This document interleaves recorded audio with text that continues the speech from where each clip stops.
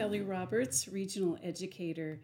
Thank you for listening to our previous podcast about timeliness of care, MO102, date of physician ordered start of care, resumption of care, and MO104, date of referral.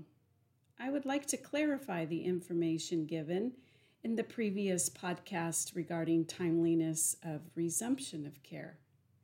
There actually can be a physician order to delay the resumption of care beyond 48 hours. A physician may specify a resumption of care date that is later than the 2 days post-facility discharge. Thank you for listening, and if you have any questions, please reach out to your regional educators. Thank you.